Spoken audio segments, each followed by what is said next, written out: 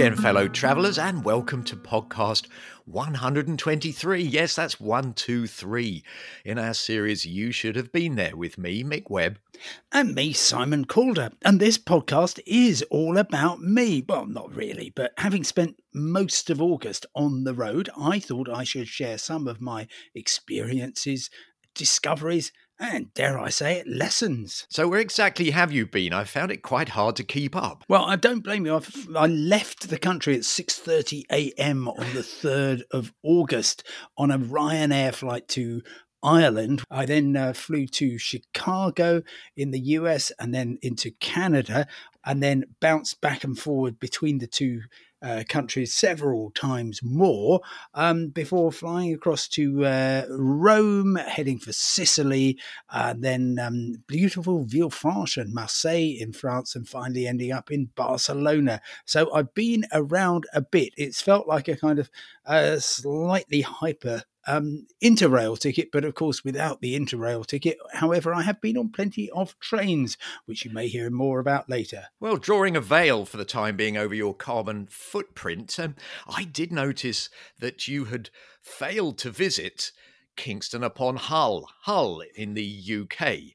And the reason that I mention this is that it's the subject of one of those rare gems, an audio message sent to anchor.fm/you should have been there by Edith Berry. It picks up the theme of the best British city to visit as a tourist, which was the subject of our podcast number 119, no less. Over to you, Edith. Hi, Simon and Mick. Love the podcast. But in your episode on UK cities, even when I think you listed the cities that you missed out, I think you still missed out Hull. Apologies if I'm wrong about that. But it's a great city. It's got a historic centre, including a oldie White Hart pub, the excellent Ferrens Art Gallery, the Deep Aquarium, which is great, Maritime Museum. Plus, of course, it's on the river and you can get great views of the Humber Bridge. Or you could go further afield, go to the nature reserve at Spurn Point, which is unique, or the lovely historic market town of Beverley, which is where I'm from, so I'm slightly biased. Thank you. Well, Edith, thank you very much indeed for your contribution, not least because it was beautifully recorded, and I hope our other listener will be inspired to send us an audio message. Look, I love Hull. It is rather like it's the complement to Liverpool, which is somewhere not really on the way to anywhere except to going abroad. There's many great things to say about it. Of course, William Wilberforce, the great anti-slavery campaigner, was the MP there. Another claim to fame is Hull City is the only league football team with no letters you can colour in, and check that it works whether you're lowercase or uppercase. And I do believe that in 1984 they vowed to play the first football match on the moon. It's a fascinating place which I would urge people to go to, and it even has its own train service, Hull Trains, which will whisk you in a trice from London King's Cross, if that's where you happen to be starting, straight to Hull Paragon, which is the name of the station, which I think is a particularly good name for a transport terminal. And when you are there, you will also find the statue. Of course, this was a capital of culture in 2017. Philip Larkin, who is a great Hull citizen. So from all points of view, well worth going to, and thank you very much, Edith, for your commendation. I'm glad Philip is still there in statue form anyway, as he has of late become a somewhat controversial figure, but that's the subject of someone else's podcast, I think. Let's get on to your meanderings, your recent meanderings, although actually they're more energetic than that. I'm going to call it your whistle-stop learning journey. And I would like to get my August travel lesson in first, which is, if you want to go to a southern English beach for a swim, make sure you go at high tide. It's very easy to look them up on the old internet. And I'm assuming in the first place, that you can find a southern English beach that's not polluted by deliberately released effluent. But the thing is, high tide tends to be when you have the shortest stretch of crippling pebbles to endure to get to the water, yes. and then ditto before you reach a decent swimming depth. And you're also less likely to get damaged by unseen, neglected wooden breakwaters, which can happen at kind of middle tide, I have found to my cost. Then, of course, at low tide, you have expanses, sometimes of rock pools, but quite often of unsightly and rather unpleasant mud. Anyway, that's my thought for the day. Oh, and very, very welcome it is too in these difficult days, in the dying embers of summer indeed. Well, so I made many discoveries. The first one, I guess, because I spent basically a week there, is that the Canadian province of Quebec is absolutely another country. It is part of Canada, of course, and they, by a quite narrow margin at the last referendum, decided to remain part of Canada. But as soon as you get there, you realise that you've actually parted company with the English-speaking world in every sense, and you are in a very I was going to say nationalistic. I guess that is the term. A very spiritual place, and so spiritual indeed that I just a short way north of Quebec City, which is by far not just the capital of the province of Quebec, but also by far its greatest city. Montreal. I discovered St. Anne de Beaupré, which is a shrine, a fantastic basilica to a miracle that happened there. And here's what I found.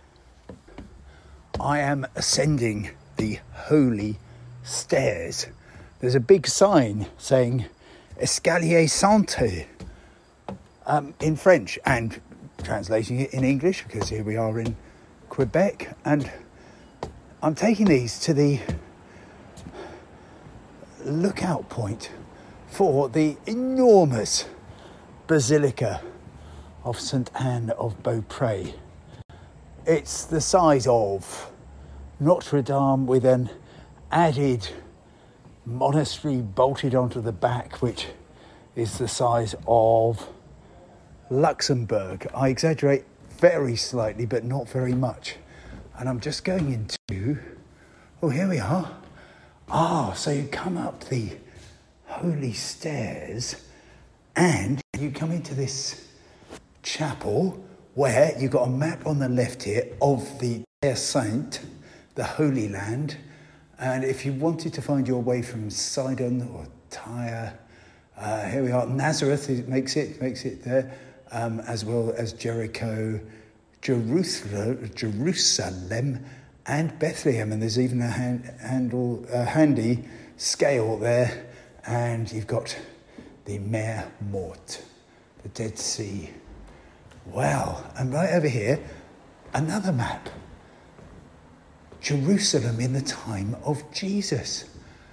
And it's a fairly ragged kind of rectangle with everything that you could possibly want. So a kind of early guidebook, yeah. There's the Garden of Gethsemane to the right, and you come in the Porte Dorée into the temple. You've got the Palace of Herod, Mount Sion, Calvary. It's all there at the top of the holy steps. And I'm not actually going to ascend on my knees in a spirit of penitent love, but I am going to walk up and see what's at the top. I am overjoyed to be in a place of such atmosphere. And I'm sorry that I am not firmly believing in the whole story, but they got all the stations of the cross, and in fact they've also got illustrations of these great places. So here's the Mount of Olives, the Tower of David looking great. Oh gosh, how beautiful this all is, and a sad looking Christ in a throne, actually, with the stigmata and notes asking for, relief, help, an end to despair. So, Sainte Anne du Beaupré, and it's about 20 minutes outside Quebec City, and my goodness, well worth going to.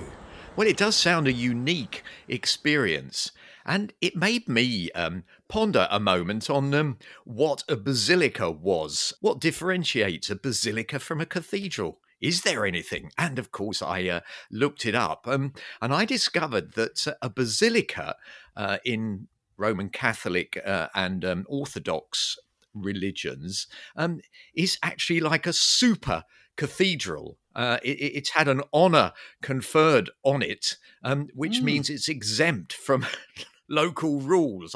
It made me think maybe of academy schools when Tony Blair first launched them with much razzmatazz. Yes. Or Rishi Sunak's free ports, where you are free to do whatever you wish. Yes. Well, at the risk of being excommunicated, I think we can sort of put basilicas in that super league. And it also made me think that if you have a serious ascent involved in your visit to a cathedral or some kind of holy place, it does increase the impact. Of course, you get a great view, but it put me in mind of a basilica, which I have visited in France. And if you've been recently to Marseille, which I think was on your list, you might well have been to Notre Dame de la Garde, or at least you will certainly have seen it because it dominates the skyline from its rocky limestone outcrop, dedicated, of course, to the Virgin, but with a specific brief to look out for sailors. And one of the most astonishing things about it is the number of ex votos, sort of messages, expressions of gratitude that people, sailors and families of sailors who've been rescued from a watery grave, possibly by the intervention of Notre Dame de la Garde, with models of the boats that are sort of hanging from the ceiling and on the walls. And I believe there are planes there as well. It's extraordinary. Yes, I've got a few here, actually, because I was there just a couple of days ago. Fervent gratitude à Notre Dame de la Garde, that's in 1972. Merci pour tout. It is an astonishing place. And the weird thing is, Mick, and I know that we're slightly diverting here, but I first went to Montreal, to Marseille. Crikey, I've been on the road too long. First went to Marseille in 1972. Yes, I had been born, and astonishingly so had you. And it's the first time I saw the Mediterranean. And I went and retraced lots of my steps, but I realised I hadn't actually climbed the hill to the top of Notre Dame de la Garde. And from the top, you get this most spectacular sweep. So you can see the very, very bare mountains, the massifs of Provence. You see the way that the city is kind of infiltrating them. You get this broad sweep of the Mediterranean. You've got your offshore islands. Quite a spectacular location. So yes, if we were going to have a Basilica of the Week, that would be my my top bet. Well, it would certainly get my vote. Let's hear more discoveries from your trip. Well, my second great discovery was when I caught the megabus to London. Now, not the megabus from somewhere in the UK, but from Toronto city centre, very good bus terminal, by the way, to London, Ontario. And, well, frankly, from the moment I stepped off the bus, it was clear that pretty much from all respects, London, Ontario is way ahead of London, England. Why would anyone wish to go to any other London? At Chuck's Roadhouse Bar and Grill, a pint and a half of beer is only the equivalent of £4. Across the road, the CPR Tavern and Brew Pub gives you a clue as to the excitement of nightlife here if you need resuscitation afterwards. Oxford Street is 5-lane highway, and everyone says hello to you. Hello. Not nearly everyone. Oh, and I'm just going past Delilah's nightclub. Why would you go anywhere else? And there goes a Harley. Oh, well, this is the most glorious place, and yeah, anything you want. And I've just been past, by the way, the cannabis store, which is open 7 days a week for your marijuana needs. All perfectly legal here. But obviously don't take anything back from London, Ontario to London, England. And the Thames. Yes, a river runs through London, Ontario. It is a very beautiful river, much more tranquil, and feels much more like the upper reaches of the Thames than the wide river in the middle of the English capital. So, with a Japanese fusion restaurant just across there, a Mexican Dos Tacos on the right. Oh, I'm just spoilt for choice. And there we are, yes. Everywhere there are wonders, and ahead, forget Westminster Abbey, forget St Paul's Cathedral, there's quite an impressive church coming up too. And a Starbucks on the corner. Oh, here we are. Ha ha ha. Right, almost paradise. Papers, pipes, hookahs, shishas. The largest collection in London. That's for all your smoking needs. Goodness, could life get any better? Well, my mind is brimming with questions after that. What did you choose to eat? Is there really a River Thames? Did you go in the CPR bar? And how big is London, Ontario? I had an absolutely delicious lunch. I didn't go into the CPR bar. The River Thames, by the way, flows magnificently, not quite through the city. It kind of skirts around the edges, and it does look quite similar to the upper reaches of the Thames in the kind of Cotswolds. And 400,000 people live there. Lucky souls. Well, my extensive research, I must say, I've never been there, reveals that its tourist slogan is, or certainly quite recently was, the city that loves to laugh and live. Well, it's a great podcast topic, I reckon, Londons of the world, and there are quite a lot of them. There's one in Finland, apparently, Really? and there's certainly one in Belize, which is right up in the northwest of the country where the borders of Guatemala, Mexico, and Belize meet, which I suddenly feel a great urge to go and visit. Well, I would recommend that you go to East London too, which is slightly east of actual London and several thousand miles south, of course, on the coast of South Africa. And oddly, when you're searching to get a flight from London to somewhere, very often East London will pop up annoyingly, and you'll be misguided. But I've passed through there very briefly on a hitchhiking trip. And gosh, the quality of the hitchhiking around there and the people you meet is just magnificent. But we are straying off topic once again. I wonder if Red Herring should be the title of this podcast. But another travel lesson, please, Simon. Hibbing, Minnesota. I'd heard odd things about this mining town in far north of Minnesota, very close actually to the Canadian border. But I did not realize until I got there that it is the most famous place in the world by some measures. It is the birthplace of the Greyhound bus and also where Bob Dylan grew up. Is there a museum to the great man?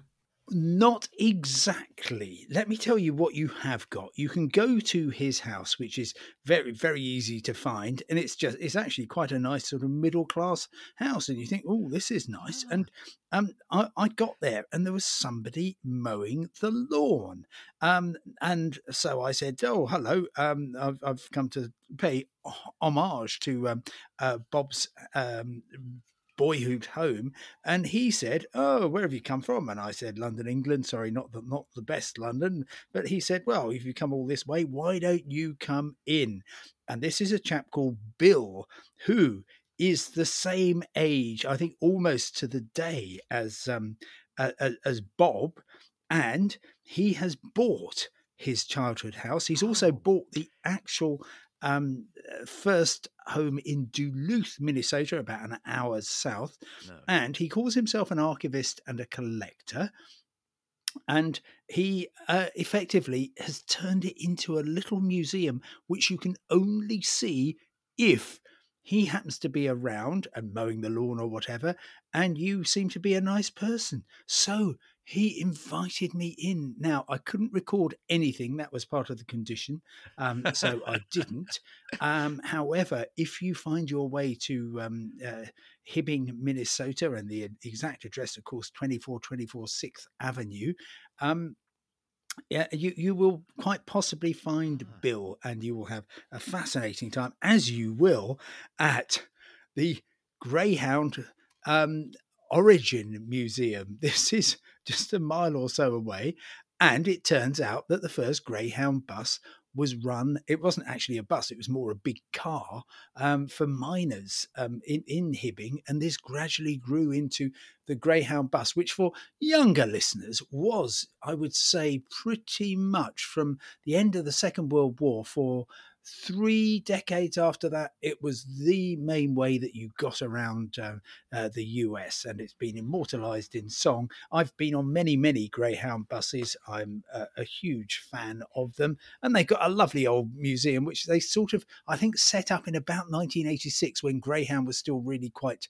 powerful, and it's frozen in time from 1986, but endless old buses out the back in their slightly rusting chrome. So Hibbing, Minnesota, you must go. Well, I managed to make it all the way to St. Margaret's Bay, just to the east, or northeast technically, of Dover. A place which, if I am not mistaken, has some claim for being the closest place in the UK to continental Europe. I think, depending on how you measure it, possibly even depending on where the tide is, it is closer to the French coast just west of Calais than anywhere else in the UK, and also known as St. Margaret at Cliff, is that right? Which sounds either a shrine to Sir Cliff Richard or something else very important. Is there a basilica to him? Well, it's Cliff with an E, as in Cliffy. Maybe some sort of Norman French. I don't know. But the village is basically up on the top of the cliff, or cliffy, and the bay is down at the bottom. And it is a lovely place when the tide is high and the water is calm. And it's where cross-channel swimmers prepare for and sometimes leave for Calais, because you can imagine that jumping into the water at the ferry port is something of a dangerous game these days. And although it is where my great predecessor, Captain Matthew Webb, started the first recorded crossing of the Channel. Well, he's not really my relative, but a great man. Well, resuming your travels, you mentioned that you'd been to Italy. What did you learn from that? Well, a couple of things. First of all, that there is exactly one island worth visiting in the Bay of Naples. Now, I know that many listeners will be familiar with this amazing gulf, I suppose we have to call it, with Naples at the top. And then you've got Vesuvius absolutely dominating the whole thing, sweeping round to Sorrento at the other end of the bay. Sorrento is close to Capri, an island which I ventured to, but I would absolutely never go back there. Horribly touristy and so on. I've not been to Ischia, the other one, but I do know, because I tried it out for the first time, that Procida, which is very close to Naples, actually, about an hour on the boat, is an utter delight. It's not over touristy, it's not over spoilt. Just the image as you approach of this huddle of houses painted pink and red and orange and lemon. It looks absolutely delicious, dominated by, well, I'd say a junior basilica, and with huge amounts of walking available. You would absolutely love it. So Procida is the place to go to, one of the very smallest Italian islands. I also made and sorry, but if I may interrupt, I haven't been to Procida myself, but I have actually seen that wonderful view that that you describe of approaching the harbour.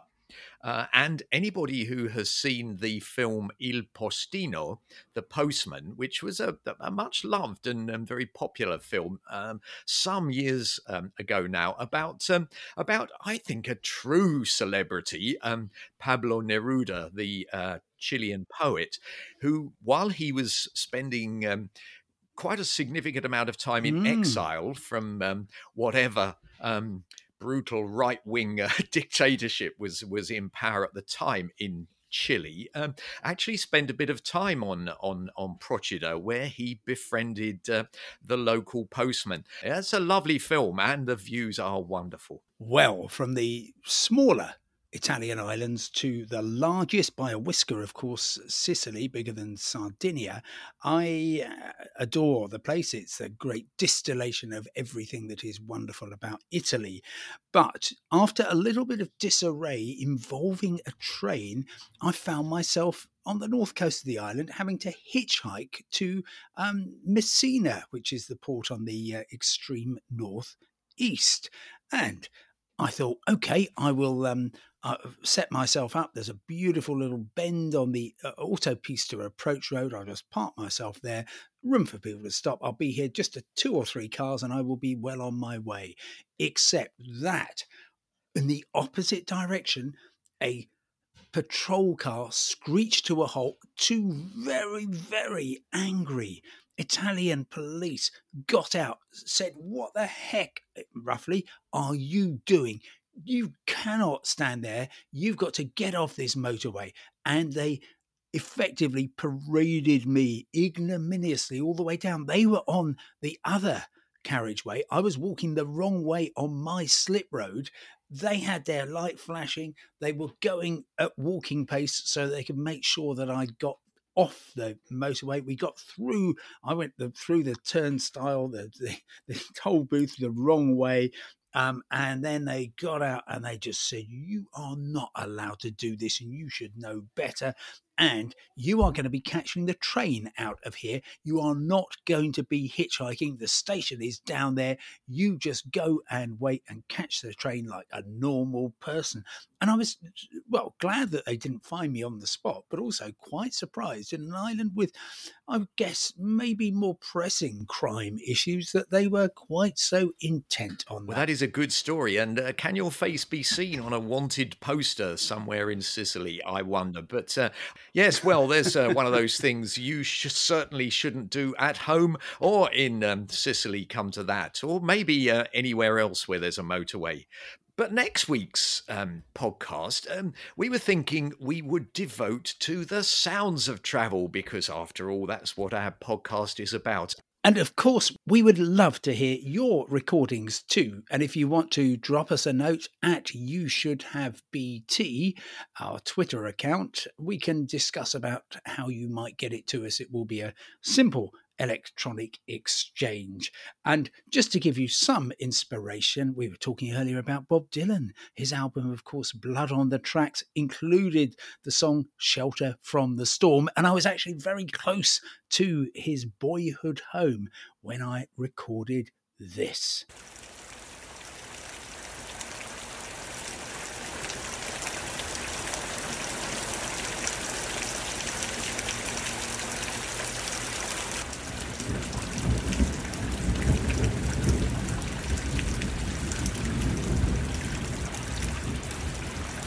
Very atmospheric. So till next week, from me, Mick Webb. And me, Simon Calder. Goodbye. Goodbye.